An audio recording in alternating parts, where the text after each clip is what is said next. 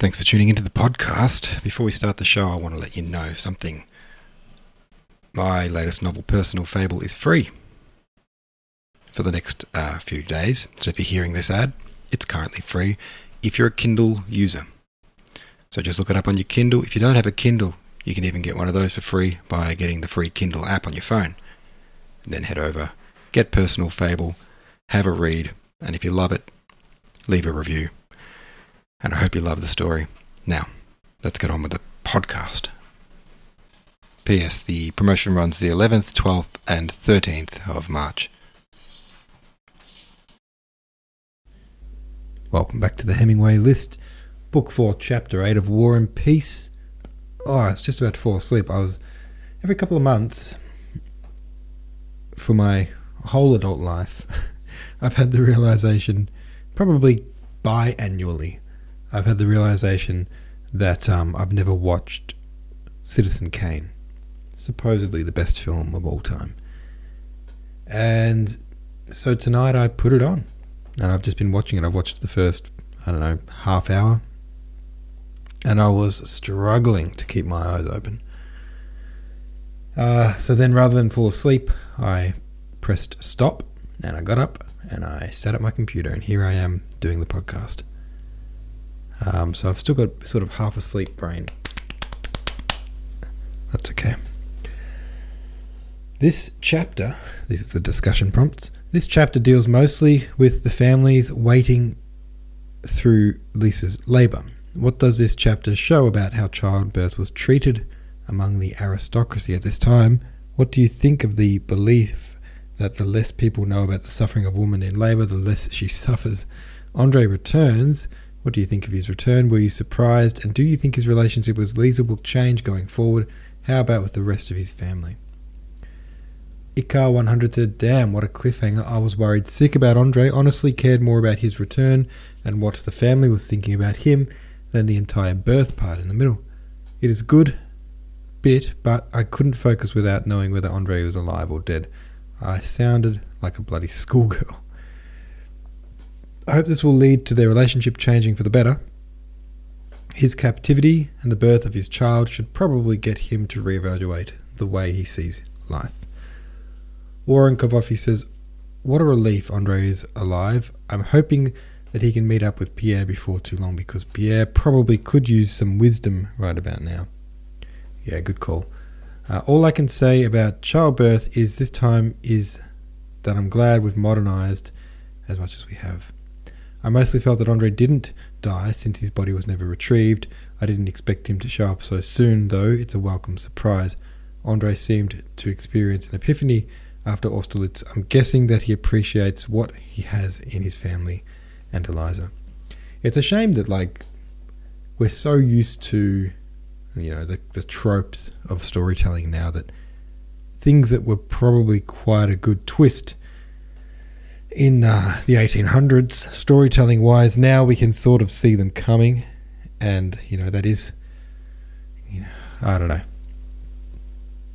It's a cool twist. I don't think I saw it coming the first time I read it, but it's a shame that you kind of suspect it, because, when we don't see the body, we think, oh, okay, when's he going to rock up? Just in the nick of time, I bet, and then lo and behold, there he is. Angel of the Dawn says, "Tolstoy did such a good job making the reader care about the characters. I don't think I realised I cared so much for Andre and Maya and the rest until these last few chapters." Stephen Fox Bat said, "I would be surprised if he doesn't revert to his old ways. I think he's probably a good guy, but he's a chip off the old block, and it's very hard to change at that age." Yeah. Yeah. Yeah. The apple doesn't fall far from the tree, right? A lot of comments on today's one. It was I guess it's quite an emotional and provocative chapter. Thought-provoking, maybe is the better word. All right, let's keep reading. Right on to, what are we up to? 9. Chapter 9. Okay, here we go. Reading Maud again. Maud. Goes like this. The little princess lay supported by pillows with a white cap on her head. The pains had just left her. Strands of her black hair lay round her inflamed and perspiring cheeks. Her charming rosy mouth with its downy lip was open, and she was smiling joyfully.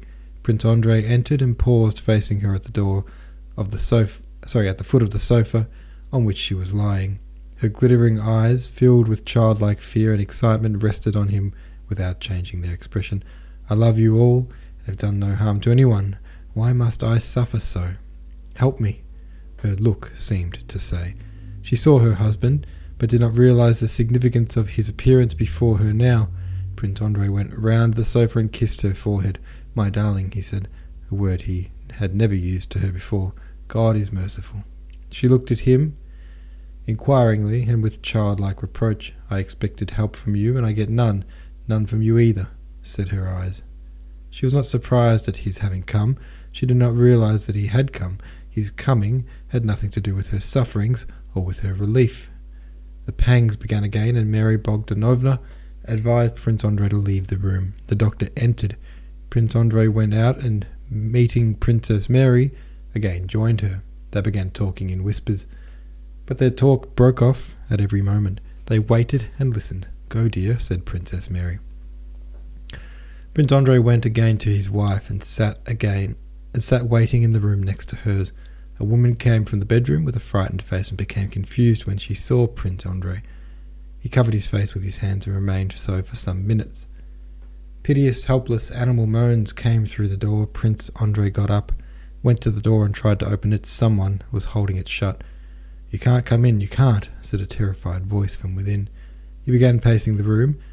The screaming ceased, and a few more seconds went by. Then suddenly a terrible shriek, it could not be hers, she could not scream like that, came from the bedroom. Prince Andrei ran to the door. The scream ceased, and he heard the wail of an infant. What have they taken a baby in there for?" thought Prince Andrei in the first second. "A baby? What baby? Why is there a baby there? Or is the baby born?" Then suddenly he realized the joyful significance of the wail. Tears choked him, and leaning his elbows on the window sill, he began to cry, sobbing like a child. The door opened. The doctor, with his shirt sleeves tucked up, without a coat, pale and with a trembling jaw, came out of the room. Prince Andrei turned to him, but the doctor gave him a bewildered look and passed by without a word. A woman rushed out, and seeing Prince Andrei stopped, hesitating on the threshold. He went into his wife's room. She was laying dead, in the same position he had seen her in 5 minutes before, and despite the fixed eyes and the pallor of the cheeks, the same expression was on her charming, childlike face, with its upper lip covered with tiny black hair. "I love you all, and have done no harm to anyone. And what have you done to me?" said her charming, pathetic, dead face. In a corner of the room, something red and tiny gave a grunt and squealed in Mary Bogdanovna's trembling white hands. 2 hours later, Prince Andrei, stepping softly, went into his father's room. The old man already knew everything. He was standing close to the door, and as soon as it opened, his rough old arms closed like a vice round his son's neck, and without a word he began to sob like a child. 3 days later, the little princess was buried, and Prince Andrei went up the steps to where the coffin stood to give her the farewell kiss. And there in the coffin was the same face, though with closed eyes. "Ah, what have you done to me?" it still seemed to say. And Prince Andrei felt that something gave way in his soul, and that he was guilty of a sin he could neither remedy nor forget. He could not weep. The old man, too, came up and kissed the waxen little hands that lay quietly crossed one on the other on her breast, and to him, too, her face seemed to say, "Ah, what have you done to me, and why?" And at the sight, the old man turned angrily away. Another 5 days passed, and then young Prince Nicholas Andreevich was baptized. The wet nurse supported the coverlet with her chin, while the priest, with a goose feather, anointed the boy's little red and wrinkled soles and palms. His grandfather, who was his godfather, trembling and afraid of dropping him, carried the infant round the battered tin font and handed him over to the godmother, Princess Mary. Prince Andrei sat in another room, faint with fear lest the baby should be drowned in the font, and awaited the termination of the ceremony. He looked up joyfully at the baby when the nurse brought it to him, and nodded approval when she told him that the wax with the baby's hair had not sunk in the font, but had floated. Alright, there we go. Another chapter down. Oh. Oh. Ouch. Poor Lisa. Oh my god, that hurts. What have you done to me? Her face said. Oh dear. Very